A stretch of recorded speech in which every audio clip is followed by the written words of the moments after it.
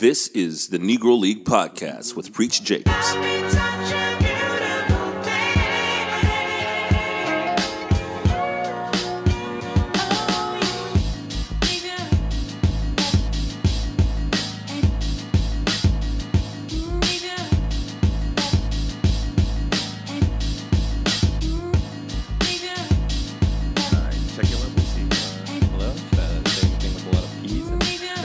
Yes, right. You've got that nice voice, so what can I do to compete, you know? Let's see, you can speak a little bit louder. Hello. Yeah, I think we're good. This is me. I think we're good because everything's going to be post-production anyways. So. Okay. All right. 1, 2, 1, 2. Ladies and gentlemen, thank you once again for listening to the Negro League Podcast. I go by the name of Preach Jacobs. We are back in this motherfucker. And you can save 10% on your order at mobettersoul.bigcartel.com. Punch in the code NEGRO. Save 10%. We got some hoodies. We got some T-shirts. We got stickers, all this other cool stuff. Please help, because I'm broke. So other than that, if you like the stuff, get it. If you don't like it, I don't want you to buy it because you're trying to do me a favor. But it's really cool stuff. Really appreciate it. And we actually, this is 3 weeks in a row that I've actually had a chance to talk to people. Because usually this podcast is me just talking by myself. So we have a special guest. Please introduce yourself to our 2 listeners. Hey, Preach. Hey, Preach's mom. Yeah, exactly. I'm really excited to be on the show. My name is Shiggy Kobayashi. I am here in this town. I run Came On Japanese Restaurant, and I'm a big fan of the Negro League Podcast. Oh, my God. I'm a subscriber, and I listen to every episode. Look out for it on, usually Sunday nights, Mondays. I might have to apologize because, every week when I do a new episode, I text it to you. You're like, dude, would you please stop sending this to me? How do you act like I don't subscribe to this? So I really appreciate it. Yeah. Happy King Day, by the way. Yeah, happy King Day. So when people hear this, I'm going to put it out tomorrow. This is MLK weekend. So what did you do for your King Day? I didn't do a whole lot for my King Day weekend. I don't mean to be such a Preach fanboy here, but yesterday I went to the screening at the Nickelodeon for Within Our Gates. Yes. Amazing film. And you did the scoring for that, and that was nice. It was good to see that. Well, I had a good time. I want to figure out a way, because I think there's a way that I can probably package it and film it again, because there were a couple of parts where I messed up. And here's a rule to all the artists that's out there. If you're ever performing, if you're DJing, or if you're a photographer doing a wedding, someone told me this a long time ago. When I was shooting weddings, because this is back in the days where we had to shoot film, and I was really terrified about a wedding is one of those things that scared me the most, because if something messes up, especially with film, you really can't do that over again. If you're shooting a model and it doesn't work out, you can just tell her, hey, let's catch back up next week. You can do a reshoot. Yeah, right. You can't call all the guests and say, hey, y'all want to come back and do this shit again? So my friend, as a photographer, she said this to me. She said, all you do is that when you print the pictures out, put them in a photo album, smile, and hand it to them. Because as soon as you show that you're insecure about something, all of a sudden they become experts. If I'm like, they didn't come out exactly the way I wanted to, all of a sudden they're going to be like, well, the lighting on this one ain't good. So when I was scoring the film yesterday, Within Our Gates, if you guys want to watch it, it's in the Library of Congress? It's one of the... I believe so. Okay, yeah. So that's the website that I saw it on. So it's free. So this is public domain now. But the funny thing was, I had it synced to a certain way. And the way it was on the website, there was an extra screen on there that just threw my syncing off. And so I was freaking out. And the funny thing was, our friend Deb, she told me, because I was telling her about the syncing thing. She was like, look, if we got to restart it over again, you could stop this bitch and tell them to start it over again. I don't care. And I didn't want to be that guy. So I was just let me try to figure it out. No, you worked it out. It was great. Nobody noticed it. And that was the thing about it. It's just smile. Because if something's wrong, let's be honest, it was my first time doing it. They don't know if I intended to turn the music down at that time. You know what I mean? So you just kind of fake it till you make it. So yeah. Thank you for coming out to that. Yeah, I really liked that film. I thought it was it was made in the 20s, I believe. 1919, something like that. Yeah. And was the filmmaker black as well? Yeah. It was, do you know the story behind Birth of a Nation? Not completely, no. Well, there's a director, Griffith. Basically, Birth of a Nation was a film that came out, I think it was 1914. And it was a movie that was kind of hey, in the South, the worst thing that happened in the South was emancipation. And so in the film, Yikes. yeah, exactly right. The film was basically like, oh, after emancipation, all these ex-slaves, they're gonna run rampant and they're gonna rape white women. And so there's like these scenes where it's like white people with black face makeup to try to pretend like they're black folks, and it's just this terrible film. And the worst part about it, the heroes of the movie is the Ku Klux Klan. Like they saved the day. Like they saved white women from being attacked by ex-slaves. And it was the first film shown at the White House. And President Wilson said, his quote was, I think I said this at the talkback, his quote was, "It's like writing history with lightning. And the worst part about it is it's oh so true." And so Within Our Gates was kind of a response to that, to be able to say, this is a representation of black folks that's been stereotyped, and the scene at the end, and I hope we're not in a spoiler alert, the movie's out 100 years if y'all ain't seen it yet, right? But it was basically saying like, the aggressors were the white slave owners or the people that was in power against the black community, and so it was so many things at the time. It probably was the Black Panther of that time. You know what I mean? Right. So yeah, that was the historical significance to the film. So it was kind of interesting looking more into it. Yeah, I mean, Black Panther of that time is, Black Panther being like kind of a pop movie. This movie like really got into probably all the issues of the day, and I can imagine that it got people pretty riled up. It might have been like, I can't imagine like certain places probably wouldn't even have a viewing of it. Right. You know what I mean? Like they if they're so afraid of like race rioting, I think that's something that they might have been afraid of. Are you familiar with Jack Johnson, the boxer? Yeah, I mean, I know who he is. Yeah, so the first black heavyweight champion boxer, there were certain cities that after he like won the championship, they would refuse to replay the radio broadcasts. They thought that like it was going to be a race riot because of it. Yeah. So yeah, right. I appreciate you giving me all this history and stuff. It's funny because I'm a Southerner for sure, like you are, but I'm Asian, and like I think that it's funny to be here on the Negro League podcast. Exactly. It's like what is it that I have to offer to your podcast here today? I found myself thinking about that, but I end up thinking about race stuff all the time, just growing up here in the South and things like that, and just seeing how it goes. But and I don't know everything that's in like the full like woke playbook, but I but I try to pay attention to stuff on the internet and Twitter and things like that. Speaking of like the woke stuff, like the thing that's getting a bunch of attention right now is I don't know all the specifics, but that picture of that little high school kid staring at the Native American. Oh man, yeah. I'm hearing like there's conflicting sides of the story, but like, what have you heard about that? Right. So there's what was it? It was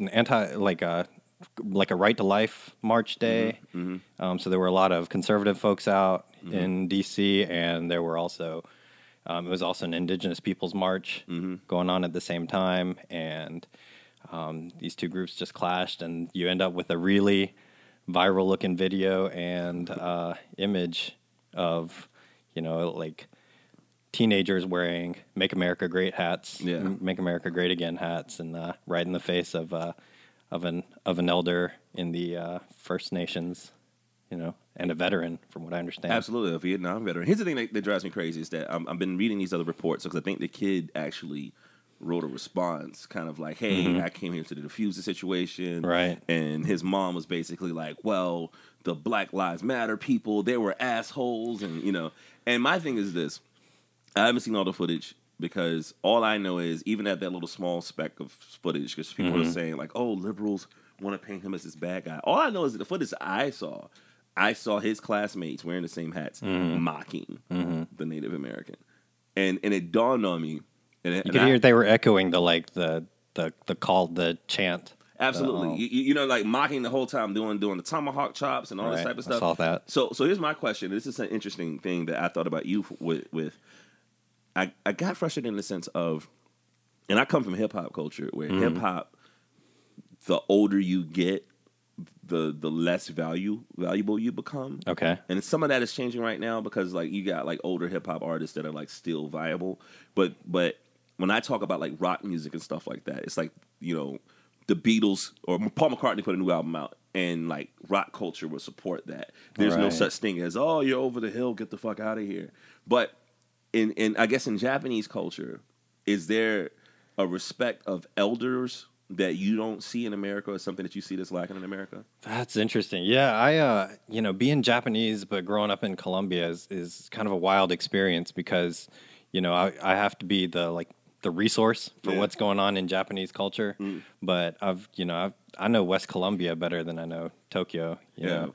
And so like as far as elders go, you know, taking it personally, it's I only know like my immediate family. I don't have like a lot of interaction with like elders in the community, things like that. But actually, now that I say that, there are some elders in the community. There's some older Japanese ladies who live in town here because they married American servicemen back in the day and came and moved to America. And so there's this like secret club of adorable Japanese grandmas, and they're all kind of like helping each other out in the community here.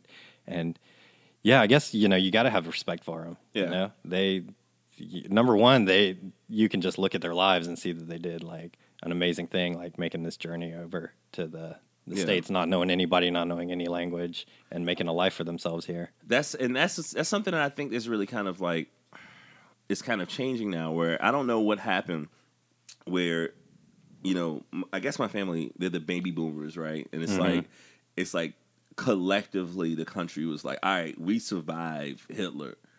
We're gonna come back and fuck. And that's why like my theory, and I don't know how accurate this is, it's just me assuming, but I'm assuming like that's why like if you look at cars in the 1950s, the colors are so like, you know, tropical. Like it's like, oh, you got light blue cars and this, and it felt like the country was so carefree at that time. And like a lot of the toys that came out that were like really popular in the 1950s was like, hey, the economy is so booming that kids can have their own kind of subculture now. You know what I mean? Right. And it was something about baby boomers that the older they got, they would get really frustrated at all the generations past that because it seems like we kind of like forgot about them. You know what I mean? And so then there's like the bitter old people that are angry at the younger people because the young people have it so easy, and the old people can say, dude, we were 18, we were on Omaha Beach, you know what I mean? Like, what the fuck are you doing? And so like now I feel like, you know, as far as like the elder states person in the community is totally different. And at the same time, I feel like in politics, I want young blood. You know what I mean? So it's like, I'm kind of like tossed between. Because, like, for the people that don't know, we're in Columbia, South Carolina. Like, Bernie Sanders is here today, and there's talks that he might run again. And then today is the day that Kamala Harris says that she's running. Right. You know what I mean? Like, how do you have that balance of being able to still have the wisdom of the elder generation, but also have the foresight to get young people in there? Right. Bernie, I went to his town hall earlier today, and he said that he was asked that question at the end of the thing. He was really? like, "Are you running for president?" And he had his answer, and it was really inspiring. Actually, he said that like since the 2016 election and probably before then, there's just been this huge surge of youth energy coming in, and there's so many younger people, new voices, all kinds of voices.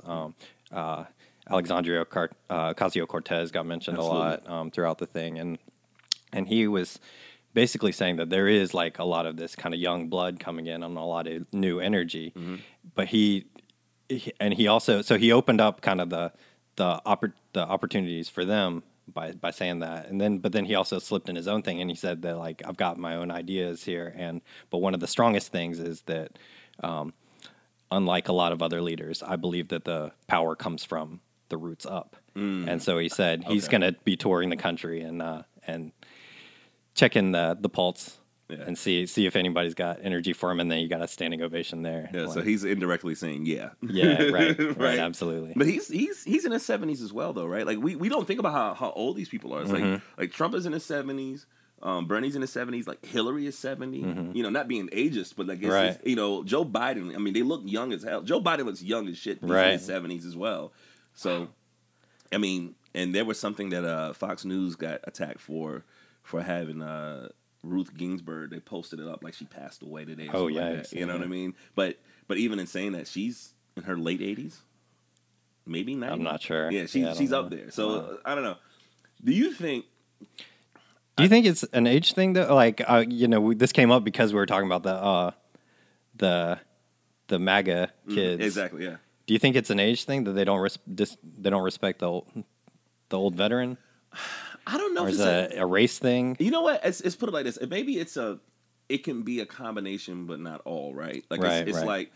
like in one way we can say that it's an age thing, but they're wearing MAGA hats, so apparently they support Trump, who's 70 something years old. You know what I mean? Yeah. I think that people will find ways to discredit stuff they don't fuck with. You know what I mean? So it's like being in traffic and the nicest person in the world. As soon as somebody cut you off, you're gonna look at whatever that person looks like and use it against them. Somebody can Right. have one eye. You one-eyed motherfucker. You know what I mean? You know. Somebody can have a cast on. You know, that's why you can't drive because you got Right. one arm. You know, and I think people treat their political leanings the same way we do sports. You know, like Sure. you watch officiating in a game, any call against your team, you know, is like the refs are being paid. Anything for your team, well, that's just the rules of the game. You know, so I don't know. It's that bias that everybody talks about. Exactly. Here's what I do think though, and this is something that I think is really interesting. I saw this. There's a couple of quotes that I saw from this like HBO advertisement, like the Bill Maher show, and he said, what was Bill Maher's quote? He said, I can't remember what he said, but I remember this. The second quote that D.L. Hughley said. He said the difference between Trump and Obama. He said Obama was what America aspired to be, and Trump is what America is. And I thought it was kind of an interesting take. And so when I thought about it more, when I look at, you know, the GOP versus the Democrats, as far as like looking at this past election, I think if there's one thing that I think the GOP are great at, if we're talking about like morals and ethics and stuff like that as a collective, I'm not going to, make any sweeping statements against anybody. But as a collective, I think Republicans are great politicians.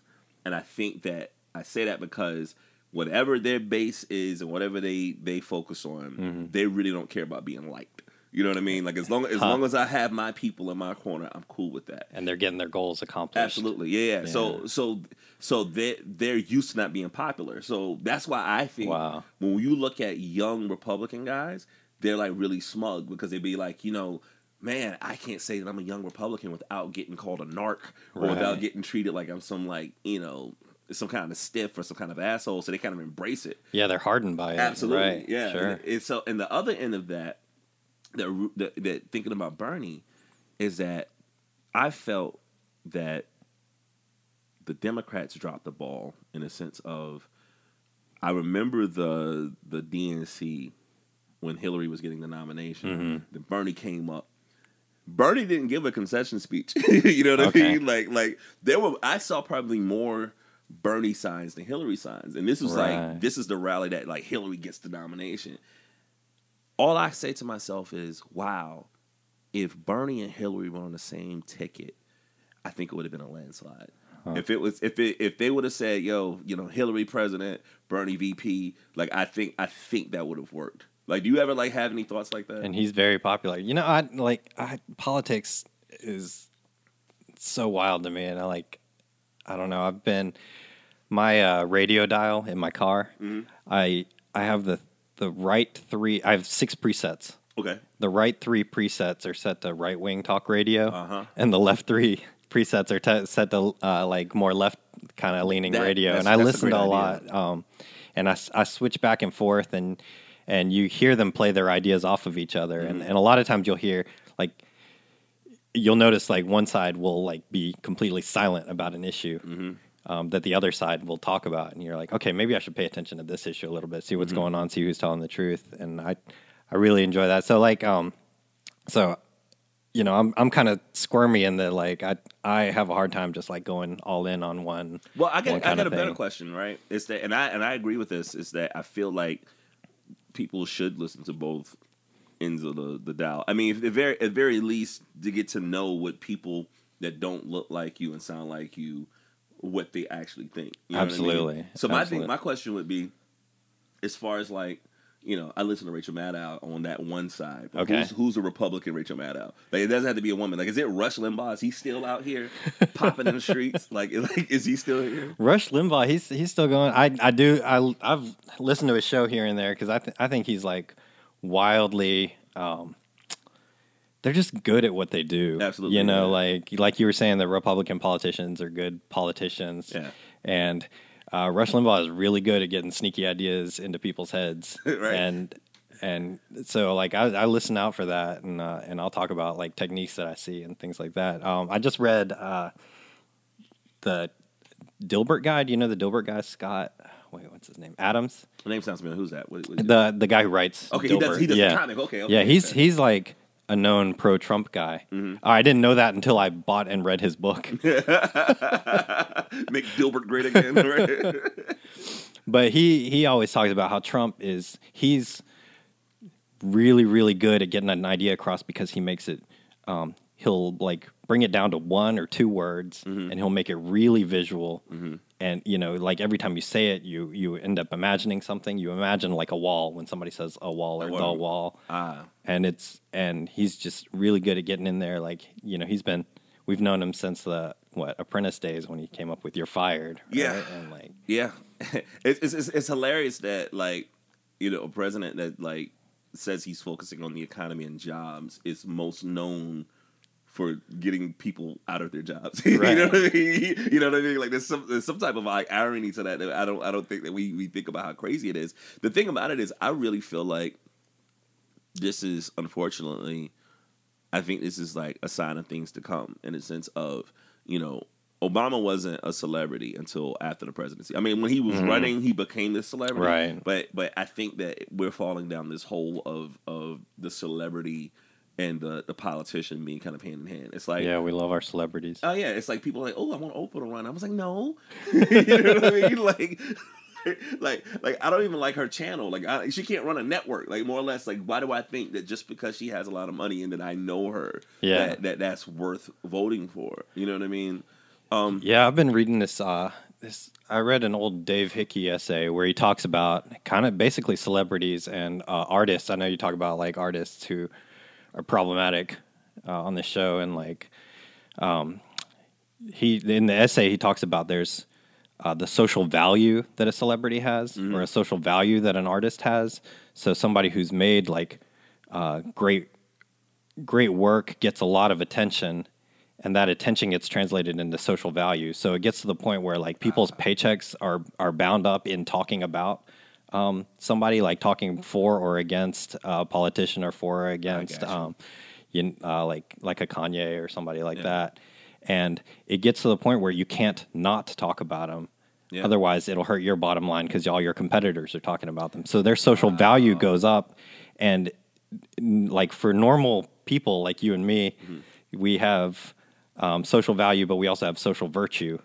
And like the quality of our work raises the quality of our value and our stance in society. But like once you reach a certain level of celebrity, that value just like runs off, and you have to talk about them even if they're making terrible work at the time. So is it one of those things where Dave Chappelle had this quote where he says, "You as soon as you become famous, you can't become unfamous. Right. You can become infamous. Right. But you can't become unfamous." And maybe that's something that like as far as like it's like certain celebrities, their social compass runs out of which direction to go into. It's like,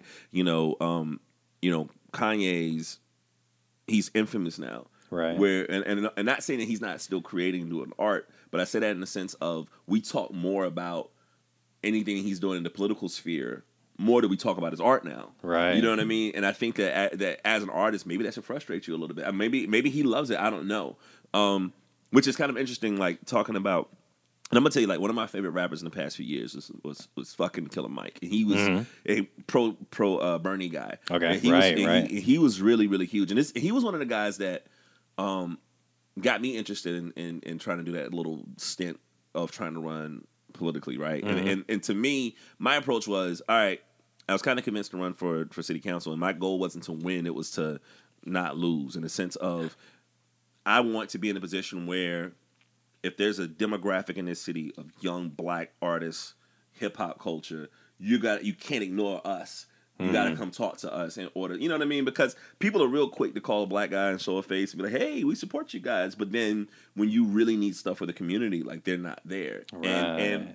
And so one of the things that Killer Mike was able to do, he was able to articulate things from a hip hop culture's perspective that affected us, people that look like the people that consume hip hop culture, Right. and apply it to politics, which was great because a lot of people in hip hop culture, young black folks, were just basically like, "Man, I don't vote because I don't see a reason behind it." Right. You know, one of the things he said that was real cool. He said, and this put it in perspective for me. He said, "I don't care if you vote or not, but I care if you're registered to vote." And he says, because if you're registered to vote, that means that you're going to do jury duty. And so he applied it in the sense of, if we're talking about how the criminal system is very, very slanted to not support black folks, Right. then that basically means that it would do us some damn good to have people looking like us on those juries. To be the peer. Absolutely. To be the peers that are in the jury, right? And so, like, you know, he wrote about that, like, after Trayvon Martin. He's like, there's no way I could have been on that jury and Zimmerman could have gotten off. You know what I mean? Like, so there's things like that where he basically, he put it in perspective. I was like, wow, this something makes sense now. Like now I'm kind of like, well, shit, I want to get jury duty. You know what I mean? Like, maybe I should be somebody that help one of these guys out. And so it's not a surprise that he has a show, Trigger Warning, and I think we were talking about it briefly. Yeah, I hadn't seen that show. No, I got a text from a buddy yesterday that said, like, I'm on episode 5, check it out now. And it's really quick. Yeah. I'm gonna tell you, and I'll be really interested to see what you think about it and bring you back again to talk about it. Like, it's 6 episodes, and I don't know how I feel about it yet, and I'm gonna tell you why.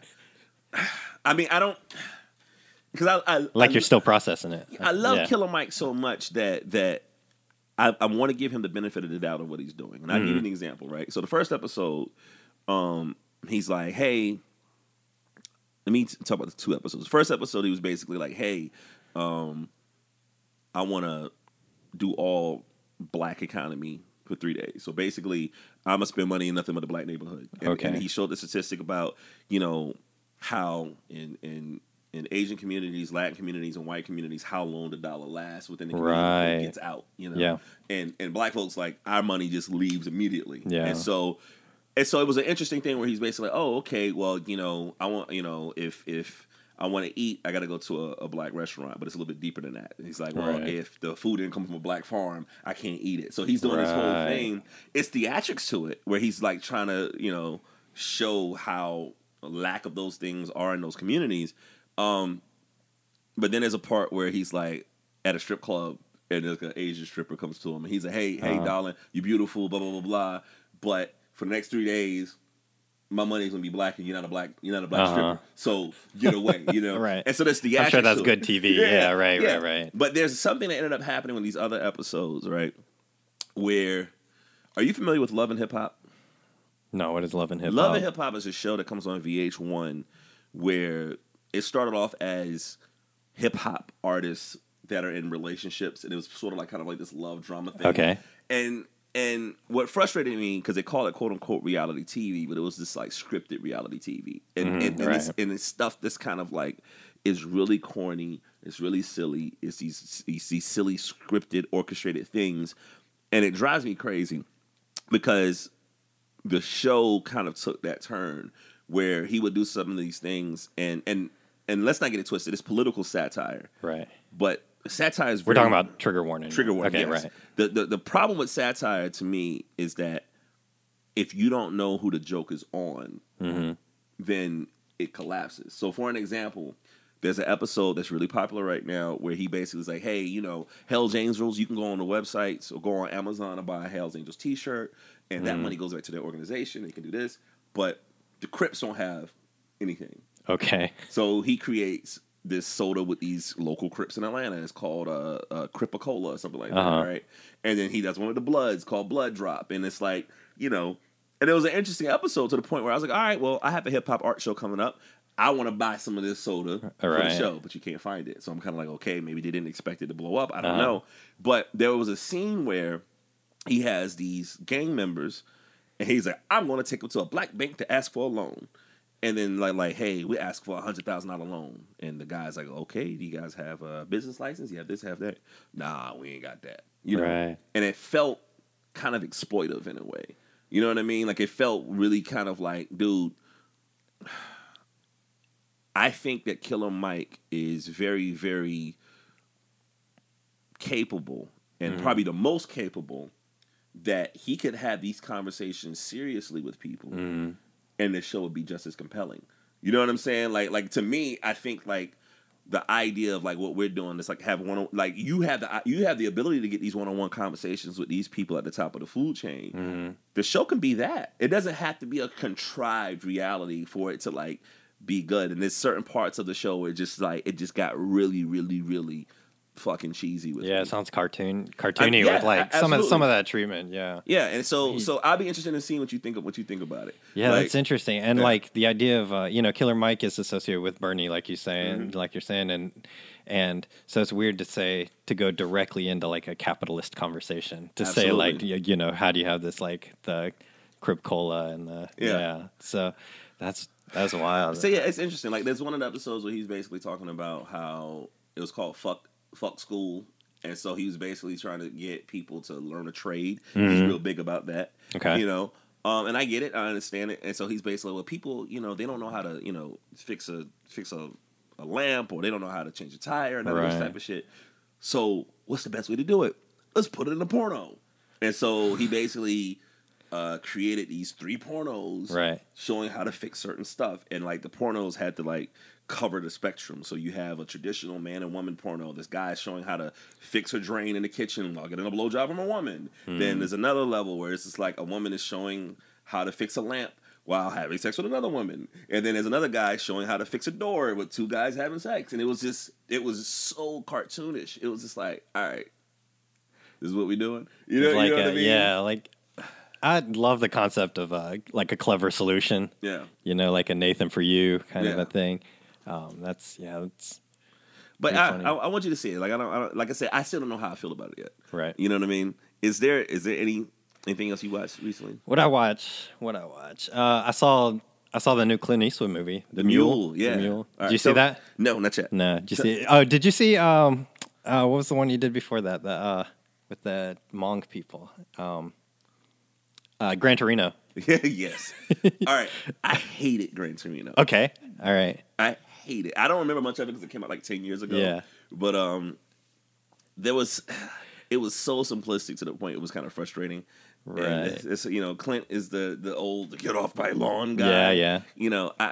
I don't know. Yeah, like, he's the old get off my lawn guy. I learned more like slurs watching that movie than I had in my life growing up in the South. But like so that movie, I really enjoyed it. It was simplistic, but I thought it was weird. It seemed like kind of a almost an activist move to bring in these Hmong people and like tell about like their history as immigrants in the country, and then have Clint Eastwood's character like come around to them. If you hated Gran Torino, you're gonna hate The Mule. So is you remove Hmong people and have Mexicans in there? Kind of, but what's cool about Clint Eastwood is he plays a completely different character in this one. I guess it's based on a true story about like an old white guy who had a clean driving record, who was drug mule for Mexican cartels. I think I heard about something like this from Rolling Stone years ago. So when I heard that he's doing it, I got excited. Yeah. And Clint is one of those guys where he's one of those guys you can't put into a box, right? Where it's just like, Hollywood is traditionally liberal. Clint is a Republican. And, let's not forget him talking to that chair. Right. I never saw that. You never saw that? Yeah, I just saw pictures and like commentary after the fact. But like it's pretty hilarious. Yeah. But here's my kind of take on it is I really like Gran Torino and I really like The Mule for at least one reason, and that reason is like I don't think that movie is for either of us. I think it's like, so it's the Gran Torino, the Clint Eastwood's character becomes like less racist over the course of the movie, or so he realizes he has like kind of a connection with people, and then in The Mule, he meets a bunch of people along the road that are part of the American tapestry or whatever. Okay. He meets some like biker women and he has to like kind of deal with that, and he meets who does he meets some black people. He uses the word Negroes as he's talking about them to them, and they call him out and they say that's not cool, and he's like, okay, well, I've learned that. And he's like, he's pretty like easygoing about like learning about new things.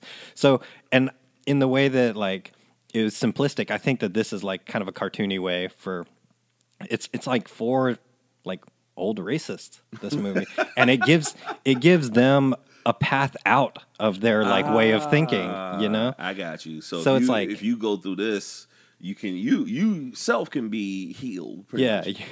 That's hilarious. You too can get along with people of other colors. You know, that's hilarious because you know the funny thing about it is that nowadays, like if there's a movie I want to watch, I'm just going to see it, right? Because I can't trust a film review. I mean, because I write reviews too, but who the hell am I? Like, no one cares. The reality was, I saw 2 reviews that looked at it totally opposite. There was one review, The Mule got like 1 star. Okay. And there's another one, Peter Travers from Rolling Stones, they gave it 3.5. Okay. You know what I mean? Yeah. And they watched the same film and they saw it 2 different ways. So for you to explain it that way, if I go in there thinking from that perspective, then I think it'd be a lot easier to kind of digest. Yeah, absolutely. Clint historically has been kind of like a groundbreaker. So like during I guess in the 60s and 50s, sort of like we were talking about the silent films where Birth of a Nation, they didn't have black actors. They had white folks with black, paint on their faces. Same thing happened with like any Westerns that had Native Americans. They would get white people to put paint on their face. Clint was one of the first people to get actual Native Americans in his films because he thought it was just silly. It was like, no, like there's plenty of like Native Americans that need jobs. Let's give them a fucking job. Yeah. And it was seen as this like revolutionary thing. To him, it was just like, nah, let's just do this, And so he has a relationship with like, Morgan Freeman. He has a relationship with Morgan Freeman. Like, I don't know why I love doing that lately. I'm working on this impersonation. But he's also told the story of a lot of disenfranchised people as well. So he's also a big jazz guy. He has like one of the largest personal jazz and blues collections. So he's a very, very interesting dude that I just won't put him into one little box. I think that he comes from that generation that I don't think he served in the military. He might have, but he comes from that World War II generation. Right. You know what I'm saying? Where the bootstrap motherfuckers. Do it yourself. Well, I think he's doing good work, given old racists a path out.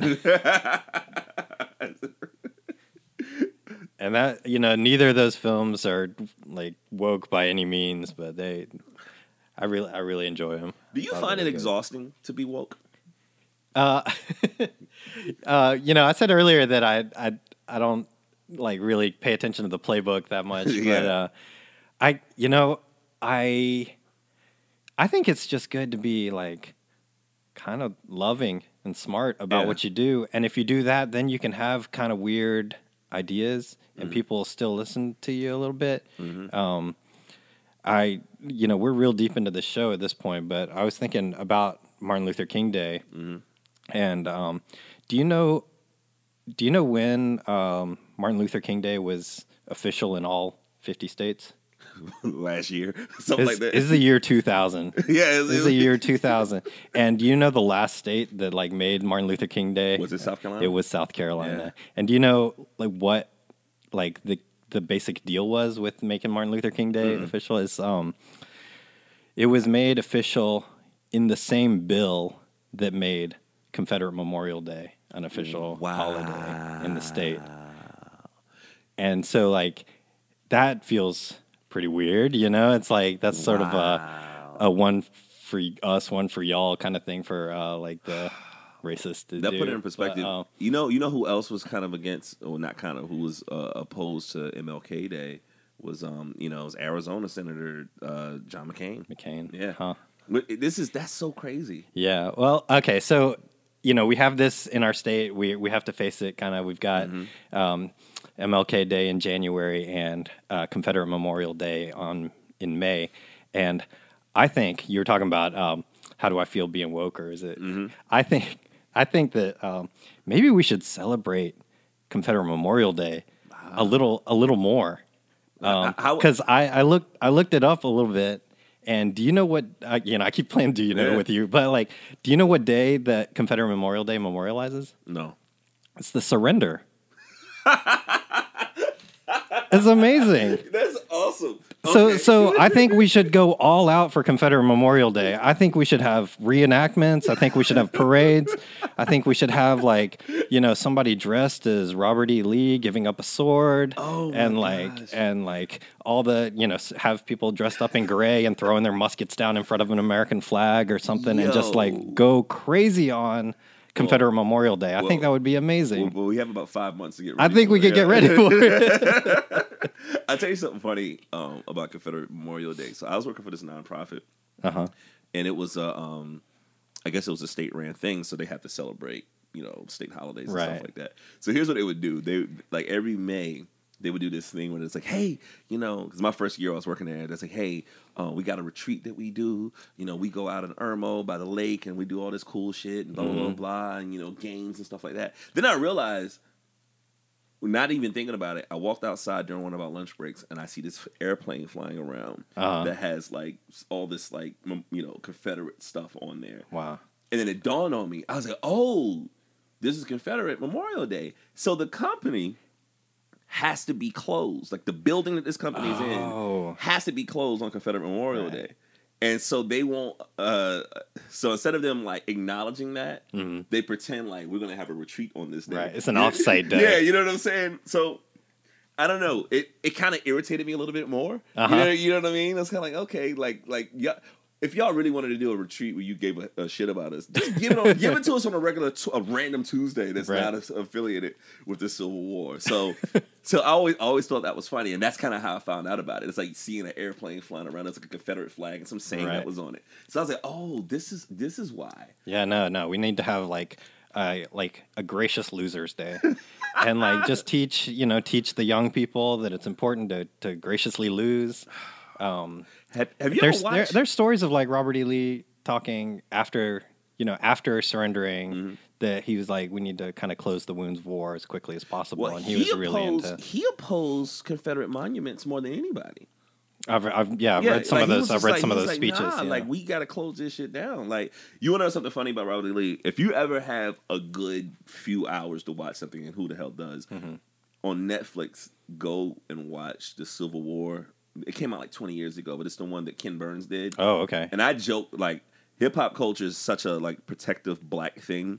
But if there was any white guy that was going to do a hip hop documentary, Ken Burns. Yeah, right. So this is how gangster this shit was, and I didn't realize this. So during the Civil War, and right when it's all coming to a close, you have all these dead soldiers that need to be buried somewhere, and so the Union Army basically says, you know what, fuck Robert E. Lee, let's put it in his front yard. So Arlington Cemetery is his house. Oh, really? Yeah. So basically, after the war was over, they're basically like, yeah, we're turning your house into a cemetery for dead Union soldiers. Yeah. And I think Robert E. Lee became a professor or something like that at some type of Southern university, and kind of just quietly just chilled out. You know what I mean? But I tell you this, because he knew when it was over. Yeah. I tell you this, I've stopped going to a restaurant around here because I didn't think about it, and it's and when I thought about it, I'd seen this for years, but it was just one day where it just hit me. They're not gonna listen to this podcast. I went to Yesterday's. I've been going to Yesterday's for years. It's in 5 Points, and it was just one day I'm seated in this booth, and there's this huge fucking painting of Robert E. Lee above my head, and I was just like, maybe I should stop coming here. You know what I mean? It's I don't even think it was quote unquote racist per se, because there's a lot of black folks that I know that go there, but it's just but I feel like that type of stuff is so ingrained in the South that we just don't even think about it anymore. Absolutely. You know what I mean? That's how I felt before the flag was taken down, is that I worked on Main Street right in front of the Confederate flag, and we didn't think twice about it. Saw it at every single event that happened on the State House grounds. Absolutely. Yeah. So yeah, and I do, how we were saying earlier that there's different strains of values that go through everything that's going on. So when people say that they are really into somebody's valor, or they respect a general or something like that, I'll acknowledge that. But then there's lots of other strains of thought that go into, Absolutely. that are embedded in every single thing that we do, and we should pay more attention to that.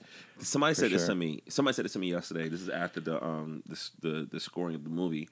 We were talking about something, and this is kind of my relationship with country music, right? So there's a show that's on Showtime called Stories from the Tour Bus. Have you heard about this? I've heard of it. I haven't seen it. Well, it's really this cool. is going to be I like that this common theme here. That's like, no, I haven't seen that yet. I haven't seen that yet. I don't know anything. That should be the name of the episode. Yeah. I ain't seen this yet. But like the tour bus show is basically Mike Judge, who did Beavis and Butthead and Silicon Valley, or whatever, right. where he basically talks about musicians and interviews. Some of them are dead, but interviews people that know them and stuff like that. And he animates their interviews. So the first season was all outlaw country. And I watched it, and it was really interesting, and it was kind of cool because I'm kind of from outside of that culture. Right. And I think him being self-aware, the second season was a funk artist. So he's just like, all right, maybe like, you know, there's a demographic of people that's not going to listen to this because it's about country artists. And it was cool to me because there's a bunch of shit I didn't know about country artists, like, because I don't listen to them. But having this conversation, as a friend of mine who's a big country fan, and we'll talk back and forth about the episodes. And he listens to a bunch of the country stuff, a white guy. And he's like, oh, you should listen to this. This is really cool, blah, blah, blah, blah, blah. And it's just like, same way I feel about Leonard Skinner. Their fucking logo is a Confederate flag. You know what I mean? Right, yeah. So it's kind of like, for me to be fans of them, it's just weird. And so my friend said this term to me yesterday because we was talking, and I said, you know, as much as people try to tell me about cool country music and it might be good and blah, blah, blah, like Johnny Cash might be cool or whatever, right. These country artists might not be racist, but these are the soundtracks that the racists listen to. And he said this to me. He said, you suffer from sonic PTSD. He's like, because as soon as you hear that type of music, it associates with something kind of tragic to you, and it just blew my mind. And like, even now, like, I'll be watching commercials, and there'll be like a local commercial. It'll be like, you know, country ass white people talking about stuff. They could be selling like air conditions or a restaurant. Come by here and we got Southern cooking food. And as soon as I hear that, it just makes me uncomfortable. You know what I mean? Yeah. You know what I mean? So it's like the PTSD. The Deliverance banjo only means one thing. Exactly. You know, so Squeal, piggy. You know what I'm saying? Absolutely. And so I thought about it. To have that happen culture wide is, I think, that's true. And people don't think about like the damage they're causing by the way that they say something or the way they portray something. And it's not just white music too, because like my mom would talk about, like, she would have, like, she would go on these trips with my dad, and it's her and my dad and this other couple they've known for years, and they go, you know, North Carolina and stuff. And like, these guys, you know, these people are like in the 60s and 70s, and so like the other guy from the other couple played like all the soul music from the early 60s. So you got like early Motown stuff and doo-wop stuff or whatever. And my mom was like, I hated that stuff. And I'm like, why? Yeah. You know, and she said, because it reminds me of my childhood, and my childhood was shit. And so, like, same thing. Sonic PTSD. Yeah, you know what I'm saying? So you know, it's kind of interesting to me that it's not just for country music, but it really, really makes sense to me now, you know? So, I don't know. And I think we're becoming more and more sensitive to that, more and more aware of that. We're, like, noticing that, like, the things that would just be totally fine in the mainstream culture is really harming somebody, and like that's underrepresented or something like that. And so we see it in our media, and there's a lot more attention to it, which I'm grateful for. I think it's really cool. I mean, it's like a lot of stuff hasn't aged very well. And when we think about like art that didn't age well, we think of like, 100 years ago, Birth of a Nation. But there's certain stuff that's not that old. Oh, that yeah, didn't age well. You know what I mean? It's like, you know, 40-year-old version came out in 2004. And they had this whole scene about, you know, I know you're gay. You know what I mean? And it goes on for like 10 minutes. I'm kind of like, wow, they couldn't do that now. Yeah, you know what I mean? Or, oh gosh, what was all the 1980 movies? And all the time, if there was like an Asian character, they were like kind of like the butt of these jokes and stuff like that. Yeah. Like that's, we were talking about that because, you know, this past year was the year of Black Panther came out, and amazing, you know, all black cast and lots of representation, and it was cool, like spy stuff and tribal war stuff, and then like later on in the year, the Asian Black Panther came out, which is what I've been calling Crazy Rich Asians, and that's another one that was celebrated for its representation and things like that. And you were asking me about that recently, and I was like, well, I guess there's always been Asian people, but in the 80s, you know, but we have they were always like kind of like some kind of wacky sidekick, wacky sexless sidekick or something. You know? Absolutely sexless. It's like, yeah. and I you know, I think I really like took on that role as growing up in school and things like that. I was like pretty happy to be somebody else's, like pretty happy to be an extra character in somebody else's movie. Wow. Mm-hmm. And like I don't know if I have a lot of pain from that or anything like that, but like I can see it tracing back. Yeah. And so I mean it freed me in some ways because I didn't have to worry about like being normal or like signing up to any kind of like normal path or anything like that, and I could sit and think about like everything that's going on and offer a wacky opinion here and there. I'm wondering, like, one of the things, like, I'm thinking about like the Japanese and American relationship here. And it's interesting because, like, on top of that Civil War documentary that Ken Burns did, he did another one on World War II. Okay. And there was an actual regiment based out of San Diego that were all Japanese soldiers. Right. And it was like it was a fascinating part that was on there. And they were like crazy decorated too, right? Yeah, absolutely, like, absolutely. Yeah. And so, like, you know, they talked about these situations that post World War II, and these guys are trying to find jobs. They're dealing with a racist, you know, country that doesn't want to hire them because they're Japanese. And they're like, dude, like I fought, right? You know what I'm saying? Yeah. I'm being lectured by guys that run this company that didn't even serve. You know what I mean? Yeah. And so I wonder, as far as like, that's kind of what that Native American guy was facing absolutely. a little bit too. Like, it's like, how do you sort of outsider thing? How do you handle that? Like if like, because Captain America, right? Mm-hmm. In the 1940s, it was this thing where it was this acceptable racism, where it's basically like, hey, you know, even Looney Tunes had all these cartoons where they're like killing Hitler and blowing Hitler up. But there's another part of that where there were Captain American comics where he was fighting Japanese villains. Wow. And there were these overly exaggerated racist illustrations. Sure, we've all seen those caricatures. Yeah. And it's like, how do you, if you're a Japanese American growing up in this country, how the fuck do you put up with, like, what do you do with that? You know what I mean? Right. Yeah, I think that's a wild thing because, you know, the black experience is one thing in this country, and the Asian experience has its own like set of issues. And one is that like it's tossed around is the idea of being like a perpetual foreigner. Like you're always asked where you're from. Yeah, and it's like, well, I'm from, you know, across the river. Here. Grew up in Casey. Went to Airport High School. Was a building named after another building. Oh gosh. But yeah. So that's definitely a thing. Like growing up Japanese and being seen as kind of an outsider, and then I also I studied in Japan. I went to Japan and studied for a year there, and I lived with the host family and worked on my language a little bit. I lived in Kyoto, Japan, so the ancient capital.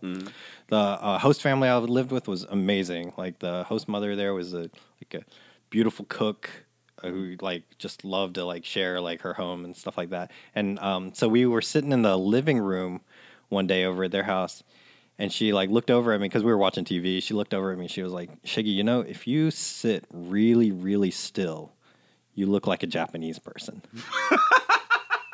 But as soon as you start moving or doing anything, it's clear you're from another country." And I was like, "Oh, that's pretty cool." Actually, you know, the culture is embedded in even the way that I move. And that I've got this own kind of unique identity in this world. It's interesting because and correct me if I'm wrong, because I know I'm going to butcher this, but it was something where when I was out there, I was in Fukuoka, and I went to Tokyo, and it was really interesting where someone was telling me about it might be the Yakuza, where they were saying that there's a terminology in Japanese. It might have been Yakuza, but essentially what he's explained to me was it's not saying that I am this. It's saying that you're not me. Does that make sense? In what context? Put it like this. It's so if it's instead of me saying It's kind of hard to explain it, but it's There basically is a huge thing in Japan about like what is the in group and what is the out group. Mm-hmm. Like if it's your family, that means one thing, and everybody's outside of your family is another thing. well, that's essentially and then how it same thing explained with to a me. company Yeah. and things like that. And what's strange, the strange like twist on it is that if you're the out group, you get treated very, very well. Like Mm-hmm. Oh, really? it's important to treat the out person very, very well. So like a lot of folks, they'll go to Japan as tourists and they'll say like, oh, everybody was so nice. It was amazing. It was great. And then a similar thing will happen with people who like move there, like foreigners who move there for work or something. And they'll say like, everybody was so nice to me. And then they kept being nice to me. And then they didn't stop being nice to me. Yeah. And with the idea that like they never let me in. And they always kept me at arm's distance. They were always, I was always the out group. Yeah. They were always crazy nice, Yeah. crazy polite. And I think that that's a really interesting like bit of texture to Japanese culture. You know what? That makes sense because when I went to one of these restaurants, because my friend, he's Japanese, and as soon as you go to the restaurant, it's Japanese. I told him, ironically enough, it was like I told him, I say, hey, when I come here, I want to eat a bunch of stuff I've never had before. I want my Right. experience to be non-American. My first meal was McDonald's. That was pretty funny, right? But he took me to this restaurant, and the first thing that the waitress did, she gave me like a menu. She said, "Oh," she gave me like an Americanized version of the menu because I think accidentally I had a Japanese menu and she tried to take it away from me. She said, "Oh no, you want one of these?" Right. And she said, "This is for Japanese people." And I was like, "Well, that's what I want." You know what I mean? Yeah, I want to So, see that. I'm yeah. here for the experience. Yeah. Exactly, and I've noticed that maybe some places in America does that. It's like, do you have that experience, or do people come to your restaurant specifically for authentic Japanese cuisine? Right, yeah. Is there absolutely. there's not a differentiation of like, okay, well, this is something for an American palate? We don't, no, Okay, because we try to have we focus on kind of more traditional stuff, and we try to have a restaurant that it wouldn't be unusual to find it in Japan. Yeah. So we really go for that. We don't have like the kind of double menu situation where you can get what's on the menu, or you could get the real food. Yeah. And I think people like suspect that that's going on because people ask all the time when they come in. They say like, "What kind of things do you have that's off the menu?" Yeah. And my response is like, "Everything on our menu is it's delicious. You should go for that." Like, and it's traditional. It's what people would be looking for if they're used to Japanese food. It's interesting because I remember in Kill Bill, the light is going down, but I remember in Kill Bill there was this part where Bill was talking about Superman. This is really interesting distinction that he said. He said, we think that Superman is the costume, Right? that his Superman outfit is the costume, and that when he's dressed as Clark Kent, that's his real clothes. But I was like, nah, it's the opposite. He's like, the Superman costume, he was born in that. Right. When he dresses as Clark Kent, that's his interpretation of us. He's like, oh, this is what I think you are. Right. And so, like, the concept of, like, a Chinese buffet, a lot of times I laugh because it's kind of like, I think that's Chinese culture saying, all right, this is our interpretation of you guys. This is what you, Yeah, you know what I mean? Like, yeah, you're gluttons. You're gluttons. You spend $10, you get all you can eat. And you go in there, and the people that work there, all they're eating is like rice, or they're eating some lean stuff. Right. And so like you never see them eating the stuff that's at the buffet, which is always like, ooh, you know what I mean? So to me, it's kind of like they're like, look, this is amazing, Preach. You've unlocked like the reason why the word super is in so many Chinese buffets. That is beautiful. Yo, right? Yeah. Oh man, That's crazy. Yeah, that makes sense, right? But yeah, I think that when you go to those places, they're like, yeah, this is how Americans are, right? Because there's no other country that I've been to, in Japan or London or other places in Europe. The idea of two things: all you can eat is very American, and free refills. Oh yeah. Very No, American. that's so true. Because I went to an American restaurant in Japan, and they had like one of their features was that you could get a refill on your coffee. That's hilarious. Yeah. Because when I went to London, like I had one of these meals and I'm drinking like a Coke, and like I'm thirsty and I drank it. And I'm waiting for there to be a refill. I was like, right, it's not coming. Right? And I didn't want to say anything because I didn't want my American to show. You know what I mean? Like, so it was just something that I thought about. I was like, oh, this is something that's specifically to us, because when you look like going to another country and saying, oh, I want to pay a fee and eat as much as I can, as much as I can bear. You know what I mean? Like, just something weird. And so like it's interesting to see how Chinese cultures with the buffets, how they came to that conclusion. Like, you know what? If we really want to make money, we need to kind of cater to the gluttony of Americans. You know what I mean? It's just like, we don't care if it's not the best quality of stuff. It's just that the idea of you can eat as much if you want is more important than how good it is. Yeah. You know what I mean? Man, I love eating as much as I want. Yeah. There's comedians said Americans don't eat till they get full, they eat till they get tired. You know what I mean? I do love, I love all the kind of cultural exchanges that happen, and the way it's reflected back and forth like that. I think that, I end up thinking a lot about cultural stuff, and then cultural stuff I think also blends with race stuff, obviously, and because we're living as minorities in the country, we end up thinking about it with a little more nuance than I think the like white America or the wider American culture really thinks about it.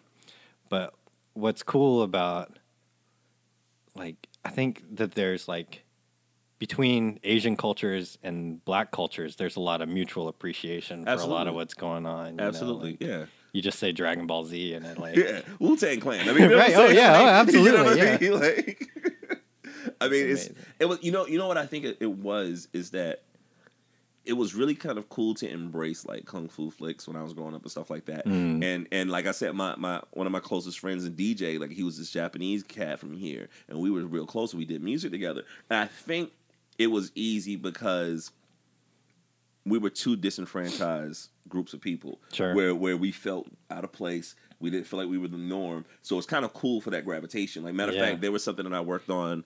I love that because it doesn't have the filter of the like the kind of white interpretation in between. Absolutely, it, Like, so it's like, I feel the same way about brown and black culture, especially in hip hop. You know what I mean? It's that there's so many of those things kind of parallel, where it's normal. It's normal for that gravitation to kind of happen. So I feel like, I don't think it's exactly like every other minority versus white folks, but in some regard, it's kind of how it is. Not a versus, but it's kind of like this. Somebody said this. They said, "What is it like being, black in America?" And it's basically like the simple explanation saying that going to school, learning European culture is the curriculum, and then like learning about black culture is an elective. Right. You know what I'm that's saying? a special month in the year, or whatever. You know what I mean? And that's kind of the experience where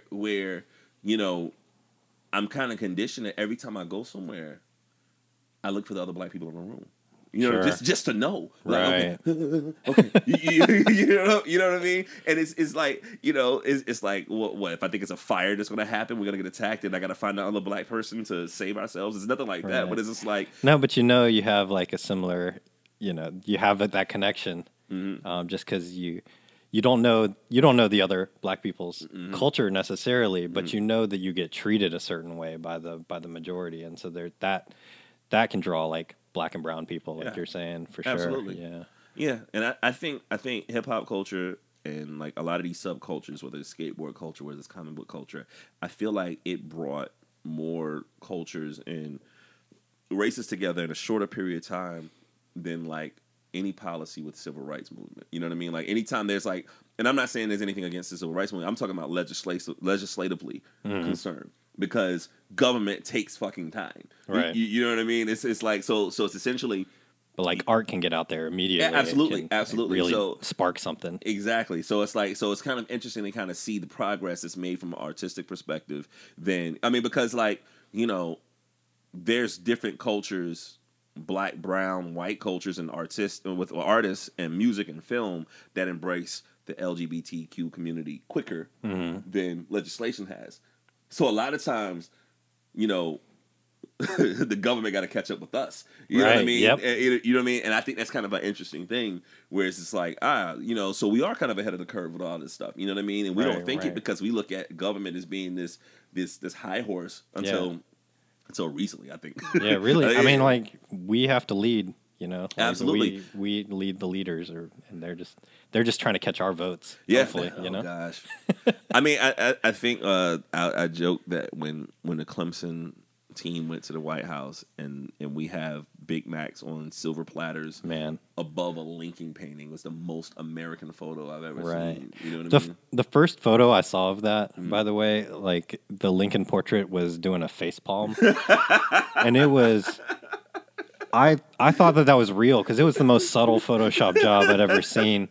I mean, but that's the hilarity of it. Is that something that subtle can be overlooked because the thing that we know is real is so exaggerated. Right. You know what I mean? It's like it's hard to make fun of something that is that exaggerated because what joke can I say that's bigger than that? Right. You know what I mean? It's sort of like somebody said this, you can't make fun of the military. Not saying that you would, but it's like when you look at those commercials, like back in the day, I remember there was one of those like Navy or one of those Marine commercials where this guy literally pulls out a sword, jumps in the ground and fights like a dragon or something like that. And it's like, join the Marines. Right. And it's just like, well, shit. Like, how can you recruit against that? Like if you become a part of this, you're gonna fucking cut a dragon. You know what I mean? It's like so it becomes one of those things where it's just like, well, it has to stand on its own. And you can't say anything because it did all the work for you. And I think people get excited about that shit. You know, I'm not saying I want to kill a dragon or nothing like that, but we've been talking for like an hour or so. All right, so you got some stuff that's out. Anything that we can market and promote? Yeah. Or turn people on to? Yeah, let's see. So I'm a writer for a group called Frank Comics. We put out a book called Ghost Box. You're talking about if I ever get tired of being woke. This is a book that has like all races and genders and but we don't put that kind of. We don't talk about it a lot. It's just there visually. And to me, I think that's more important than anything else. Right. It's like there's nothing worse than people doing the right thing self-righteously.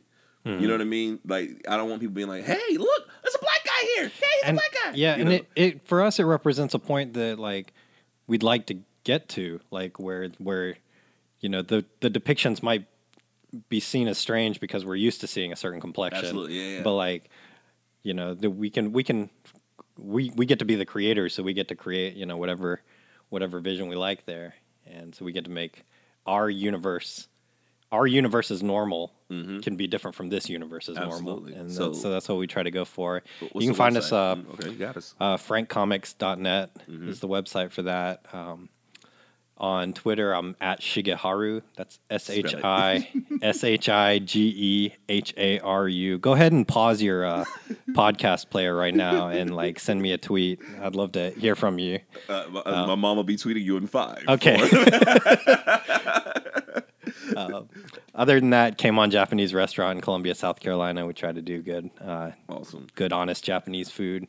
And I still want to do the show idea that I was telling you about the food show. So we're just trying to figure out these schedules and stuff like that. Okay, yeah. But I think that'd be really, really fresh. It's Sounds funny that good. we're talking about different races and cultures. This is a great quote by Chris Rock where he said, "Baseball was integrated in 1947." But it didn't become equal into the 70s. And he said, the reason I say the 70s is because that's when you started to see shitty black baseball players. And he's like, right, he's like, right. so true equality is having the ability to suck just as much as white folks. You know what I mean? And so, like, to me, it's not about, how big Black Panther can be.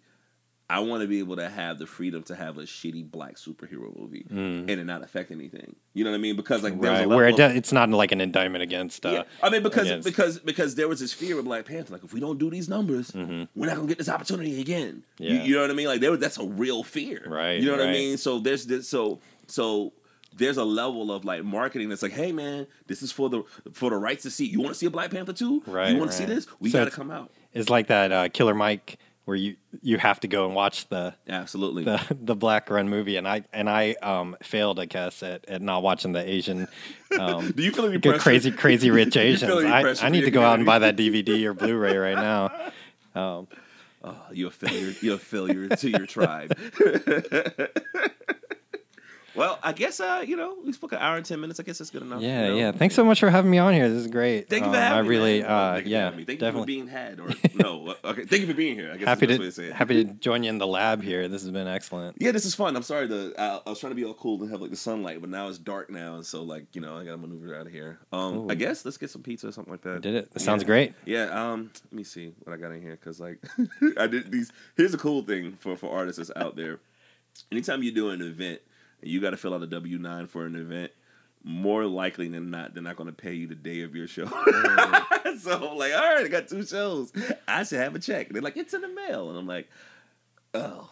So we're going to get some budget pizza. Once again, this is the Negro League Podcast. I go by the name of Priest Jacobs. Thank you guys for listening. Go to mobettersoul.bigcartel.com. Type in the code Negro. Save 10%. We have new dad hats, denim dad hats that's in there. Really, really freaking fresh. And I'm not saying that because I designed them. But thank you guys so much for listening. And we're going to see y'all next week. Peace. All right.